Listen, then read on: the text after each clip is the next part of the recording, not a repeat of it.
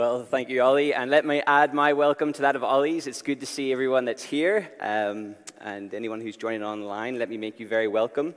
We're going to be reading from Daniel chapter 6, so if you have a Bible, please turn to Daniel chapter 6. This is the final of our 6 studies in Daniel for this summer series. And we'll be reading from verse number 1 from Daniel chapter 6. It pleased Darius to set over the kingdom 120 satraps to be throughout the whole kingdom, and over them 3 presidents, of whom Daniel was one, to whom these satraps should give account, so that the king might suffer no loss. Then this Daniel became distinguished above all the other presidents and satraps, because an excellent spirit was in him, and the king planned to set him over the whole kingdom.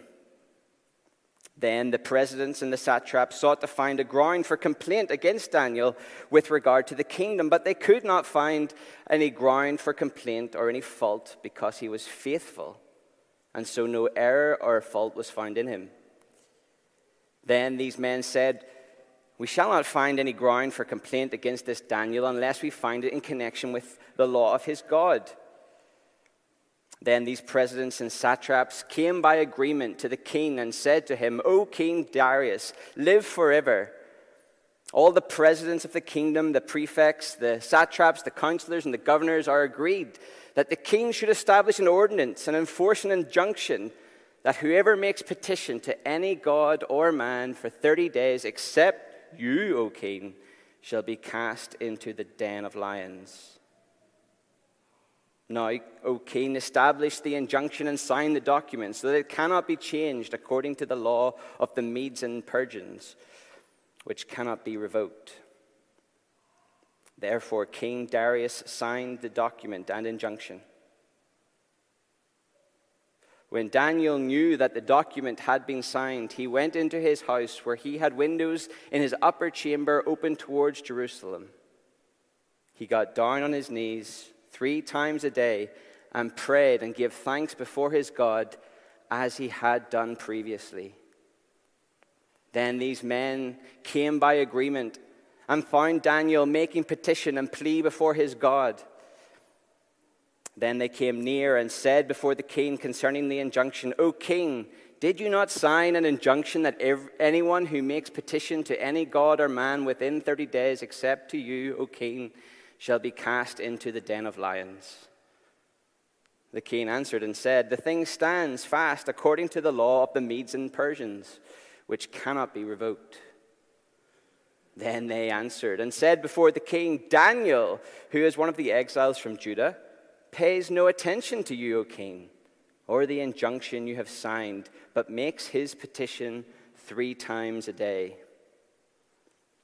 Then the king, when he had heard these words, was much distressed and set his mind to deliver Daniel. He labored till the sun went down to rescue him. Then these men came by agreement to the king and said to the king, "Know, O king, that it is a law of the Medes and Persians that no injunction or ordinance that the king establishes can be changed." Then the king commanded, and Daniel was brought and cast into the den of lions. The king declared to Daniel, "May your God, whom you serve, continually deliver you." And a stone was brought and laid on the mouth of the den, and the king sealed it with his own signet and with the signet of his lords, that nothing might be changed concerning Daniel.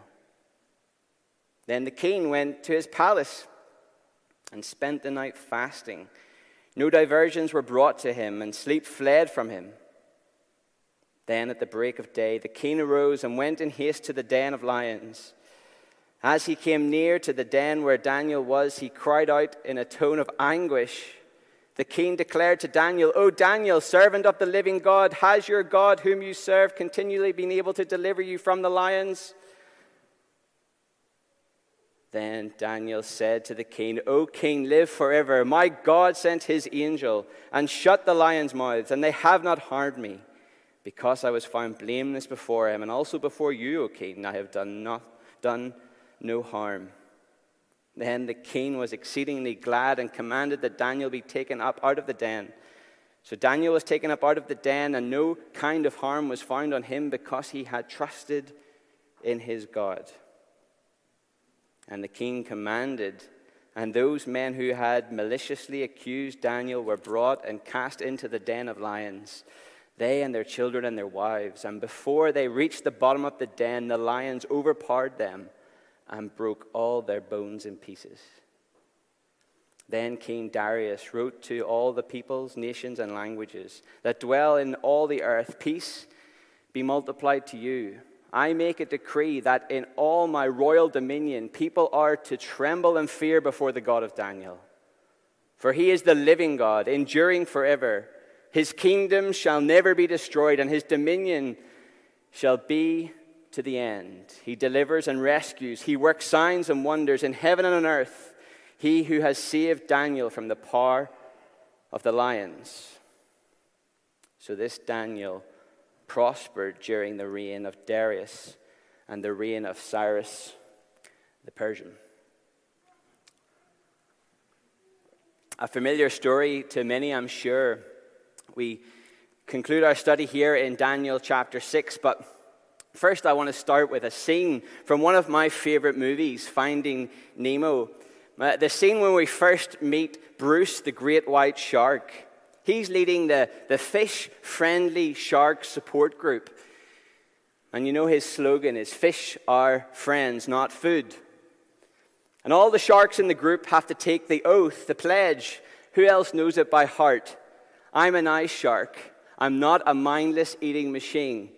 If I am to change my image, I must first change myself. Fish are friends, not food. It's funny because it's ridiculous. I am a nice shark. I am not a mindless eating machine.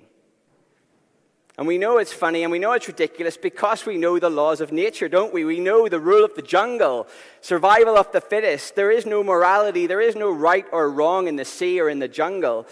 You can't reason with a shark, and you certainly can't reason with a hungry lion. There simply just is the law of instinct, of power, of might, big teeth, big roar. That's what wins. And in this chapter this morning, we're dealing with this question. How do you shut the mouth of a mindless eating machine? How do you deal with such power, politics, forces of nature? You know, this picture, the den of lions, you know, it was a real concern for Daniel for sure, and it was also a metaphor, wasn't it, for his whole life, spent in exile, facing opposition, enemies, often in harm's way. How will Daniel respond in the face of such power? How might we respond if we're asked to stand in the face of forces more powerful than ourselves? Well, that's just a way to get into this familiar story. As we come into chapter 6, we pick up historically from where we left off with Jim last week. King Belteshazzar has been evaluated by God, found wanting, and he lies dead. The Babylonian supremacy is ended. The Medo-Persian Empire has begun. And immediately we're introduced to Daniel, now a man well into his 70s, maybe 80s. And he seems to have transitioned exceptionally well into another new regime. We're introduced to the political sort of organization that Darius has instituted, 120 satraps, senior provincial rulers, and 3 senior cabinet ministers above them, of which Daniel is one. And their job is to make sure that the king suffers no loss. And Daniel stood out among the group of 3, so much so that the king was planning to set him to an even higher position, prime minister, if you like, over the world's great superpower. I mean, how amazing is that? A believer at the top of the world's greatest superpower, we might say. And we can see, can't we, just right on the surface, that even though Daniel was well past his physical prime, he still had much to give. And no doubt we're seeing Daniel here in an aging, weakening body. But yet, as it says in verse number 3, an excellent spirit was within him. How easy it is, isn't it, in old age to become critical or apathetic or frustrated, but not Daniel. He's determined to finish well. An excellent spirit was within him. And one would think that such a man with such a reputation would be appreciated and admired by everyone, but that, of course, is not the case. And so next we're introduced to Daniel's colleagues. They were resentful of his position, and his impending promotion had somehow been leaked, no doubt partly because he was of the people of Israel. They're filled with jealousy and bad intentions, and they try as hard as they can to find something that could discredit Daniel in regard to his work. Think news of the world, phone hacking, talking to aides, wads of money, trying to find someone who's going to say something against Daniel, find some fault, find some crack that they could use to discredit him. But his day-to-day living, his work life was blameless. It was shaped by his faithfulness to God. And so it says in verse number 4, no negligence or corruption was found in him. It's a simple but profound example for all of us that we must notice in passing, isn't it? That our behavior ought to be distinctive precisely because we're faithful to our God in every area of our lives, even if it makes us less than popular. But these colleagues, their jealousy is a strong and powerful force that I'm sure most of us know. Unchecked, jealousy often pollutes friendships, families, and here the workplace. And it drives them on to tear. Even though they couldn't find fault in his work, they conspire and collude to entrap Daniel in what they say in verse number 7 is the law of his God. We can't find fault in his character, they say, so let's trap him in his worship and his faithfulness to his God. They say, let's go to Darius. Let's stroke the king's ego. And let's suggest a new legislation that anyone who prays to any other god or any human being other than the king himself over the next month will be thrown to the lions and executed. Maybe they gave it a title, Project Cohesive Culture. And they took it to the king.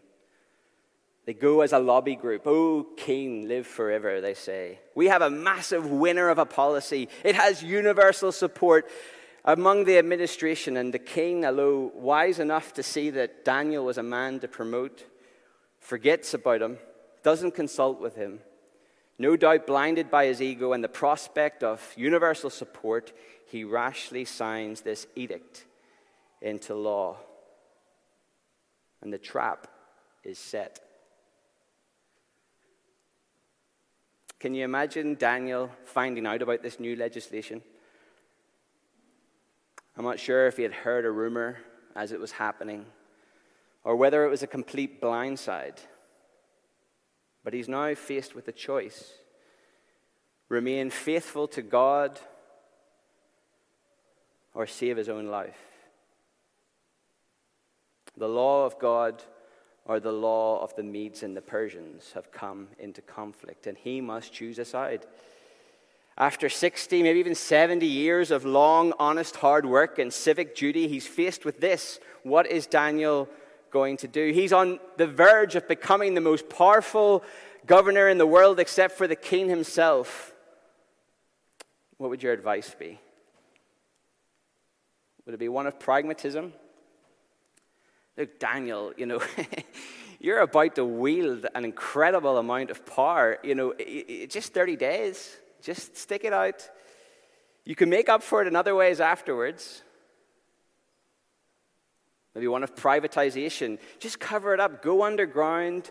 Just pray into yourself. It's just a matter of the heart. Or maybe you would encourage a process of rethinking faith.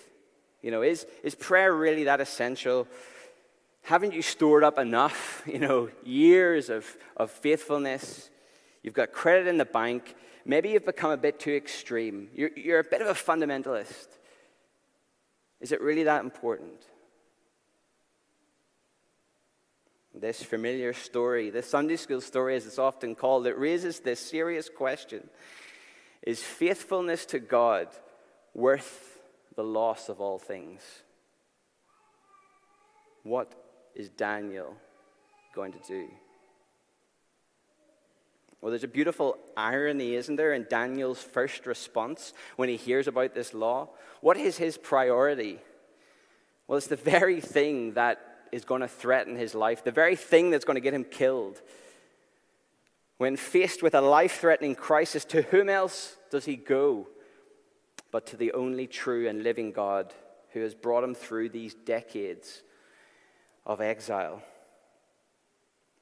How often, when faced with a crisis or even just a challenge, do we throw ourselves into problem solving or giving or seeking advice, talking to everyone and anyone except talking to our living God? But Daniel understood this isn't an issue of politics and power and nature. Our challenges are spiritual. He would agree with Paul, wouldn't he, as he says in Ephesians chapter 6, we do not wrestle against flesh and blood, but against the rulers, authorities, cosmic powers, and against spiritual forces of evil in heavenly places. And so, as Paul concludes in Ephesians chapter 6, the armor of God, he says, be praying at all times in the Spirit, with all prayer and supplication. If we know ourselves, if we know the needs of our community, if we know the times in which we live, then we will be committed to making prayer a priority, more than political lobbying, as important as that might be, more than writing to our MPs, as helpful as that can be, more than a legal strategy to defend our Christian freedom. We will be first and foremost, people of prayer, because that is where true power lies. And we're invited to come before the throne of the living God in all the power and authority of the name of the Lord Jesus Christ. I've been forced by this chapter to examine my priorities. I have to admit, my attendance to home group Bible study is exemplary. But my attendance at the prayer meeting is not. Why is that? As I examine the priorities that this passage outlines for us, what value do I put on the power of God in our life, in our church life, in our community life, through humble dedication to God-dependent prayer?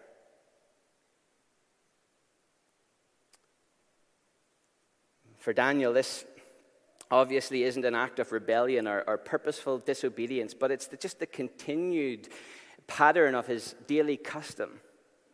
Like food for his body 3 times a day, he'd kneel in his home towards Jerusalem in accordance with King Solomon's instruction and give thanks to God and pray and plead for help and strength.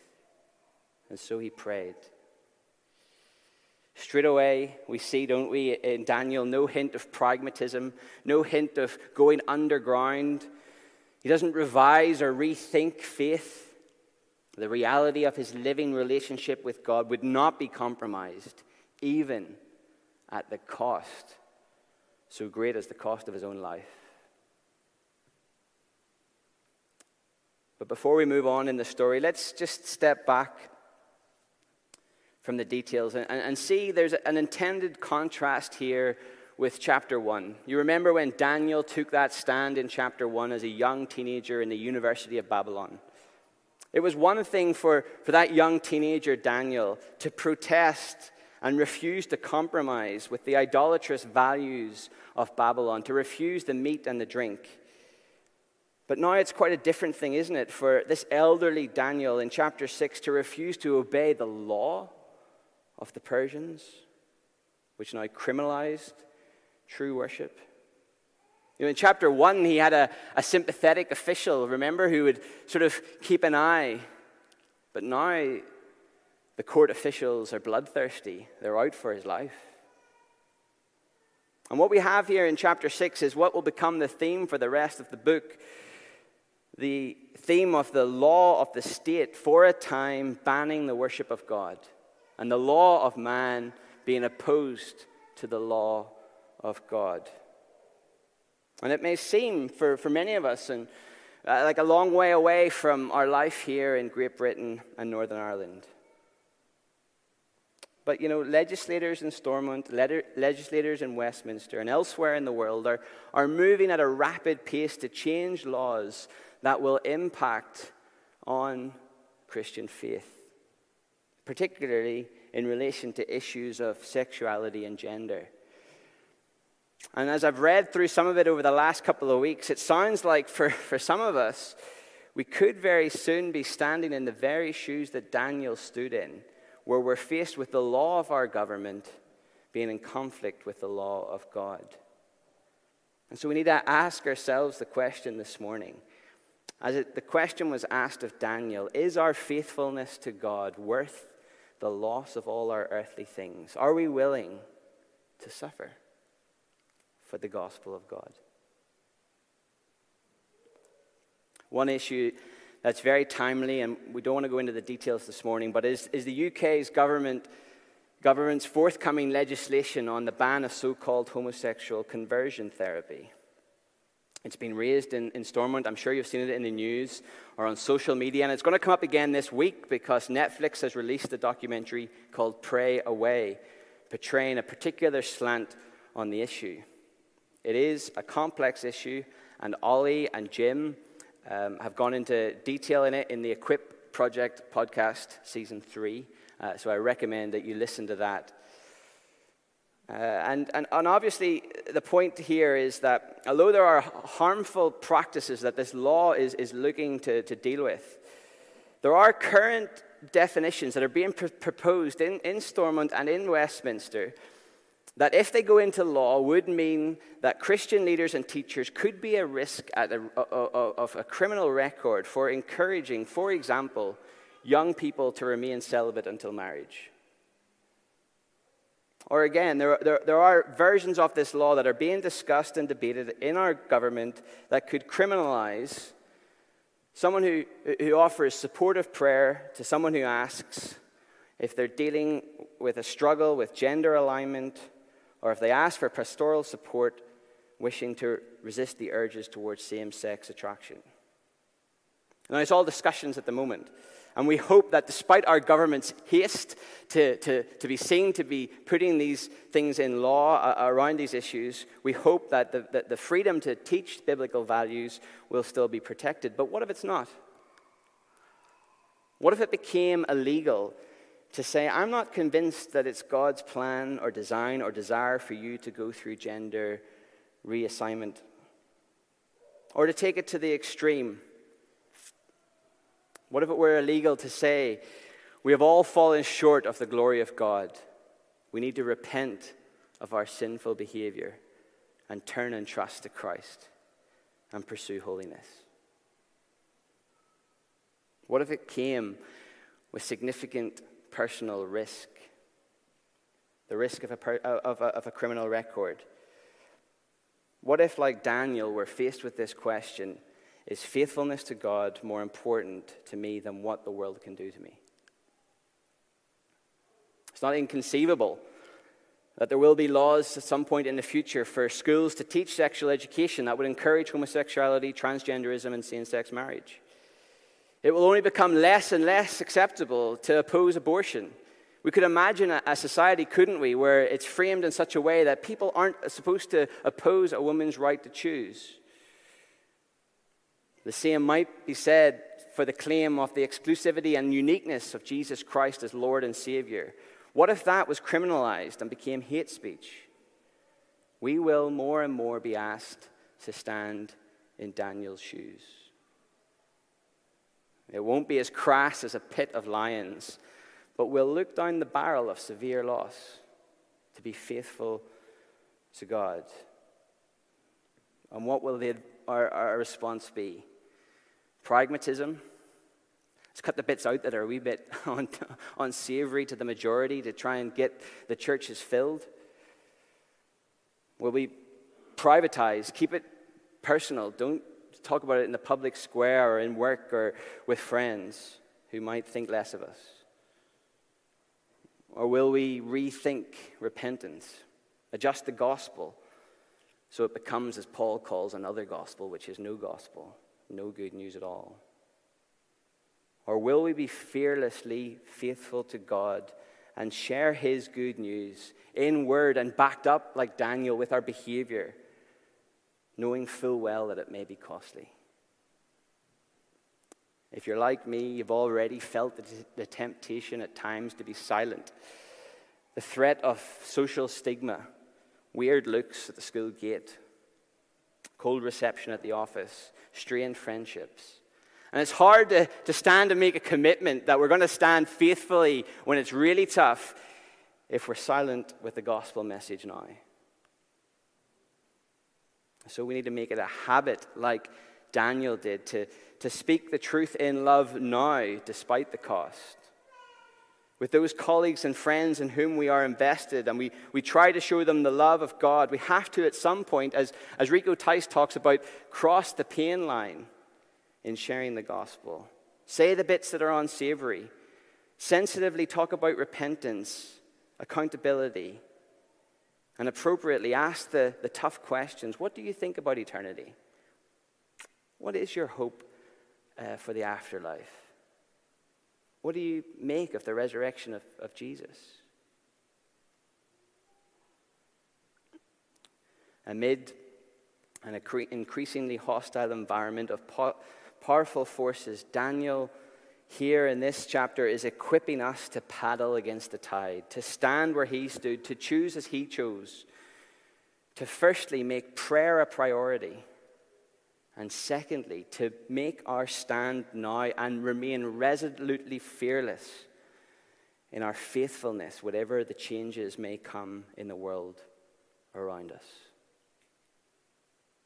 Let's finish off the story. Back in Persia, the trap comes together. It's not so much as I thought as a child that Daniel is hanging out the side of his bay window, showing off his prayer. Most windows in Babylon were smaller, up high to protect from the sun and security. No, it's more the fact that these senior ministers and a few of the satraps just happened to be passing by Daniel's home and peering into his private quarters.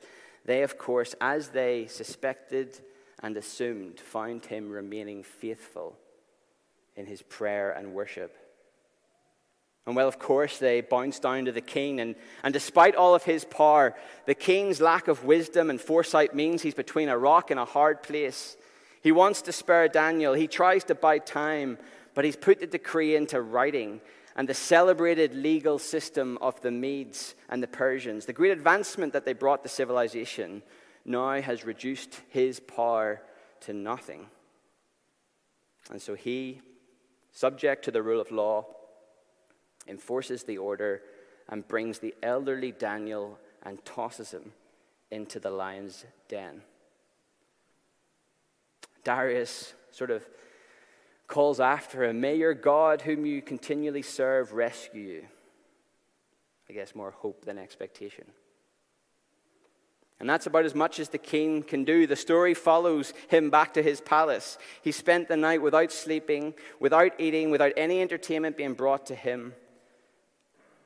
Disturbed, distressed, and clearly the storyteller wants us to see that great King Darius is ultimately powerless. The strength of the law has rendered him weak. At dawn the next day, the king rushes to the pit. He shouts down to Daniel. And what an amazing response. "O king," Daniel shouts back, "live forever. My God sent his angel and shut the lions' mouths. They have not harmed me." It instantly became clear to Darius that the law of Daniel's God was much more superior than the law of his empire. And so he made a new proclamation.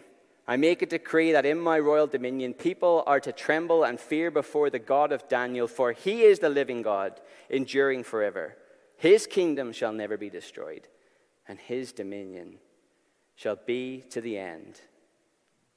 And once again, God provides in this book of Daniel, in times of pressure, in even times of seemingly hopelessness, he provides for the believers who trust in him. So as we conclude, how do you shut the mouth of a mindless eating machine like Bruce or like the lion? How do we survive in a world that may look like the law of the jungle out there? It may look like power politics wins, the biggest teeth, the biggest beast with the biggest roar. Well, things may get more difficult.